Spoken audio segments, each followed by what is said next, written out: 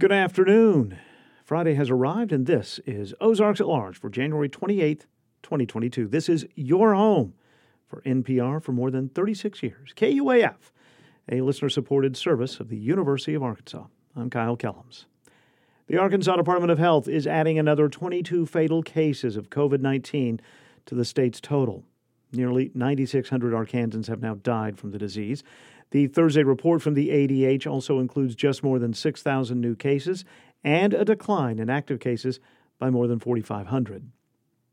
The Arkansas Center for Health Improvement's weekly survey of school districts with at least 200 or more new known infections per 10,000 residents of a school district shows nearly 80% of Arkansas school districts are at that level or above it. And for the second consecutive week, every school district in the state has at least 50 or more new known infections per 10,000 residents of the district. Nearly 24,000 Arkansans have had their outstanding medical bills paid off thanks to a coalition of nonprofits seeking to raise awareness of the negative impacts of medical debt. The $35 million debt erasure was made possible by donors including the Arkansas Community Foundation, the Hope Credit Union, and the Winthrop Rockefeller Foundation. Heather Larkin, president and CEO of the Arkansas Community Foundation, says the average debt erased was $1,500. But we have to remember that almost half of Arkansans are what we call ALICE, asset limited, income constrained, and employed.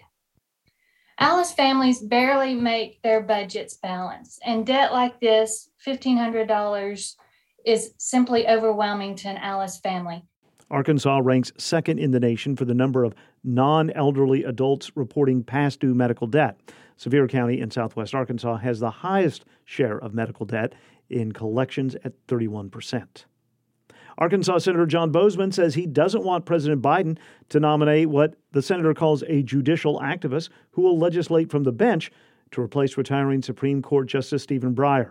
Justice Breyer announced his plans to retire this week. Senator Boozman, who is seeking re-election this year, says he wants a new justice who will be widely respected, well qualified, and hold a commitment to upholding the Constitution.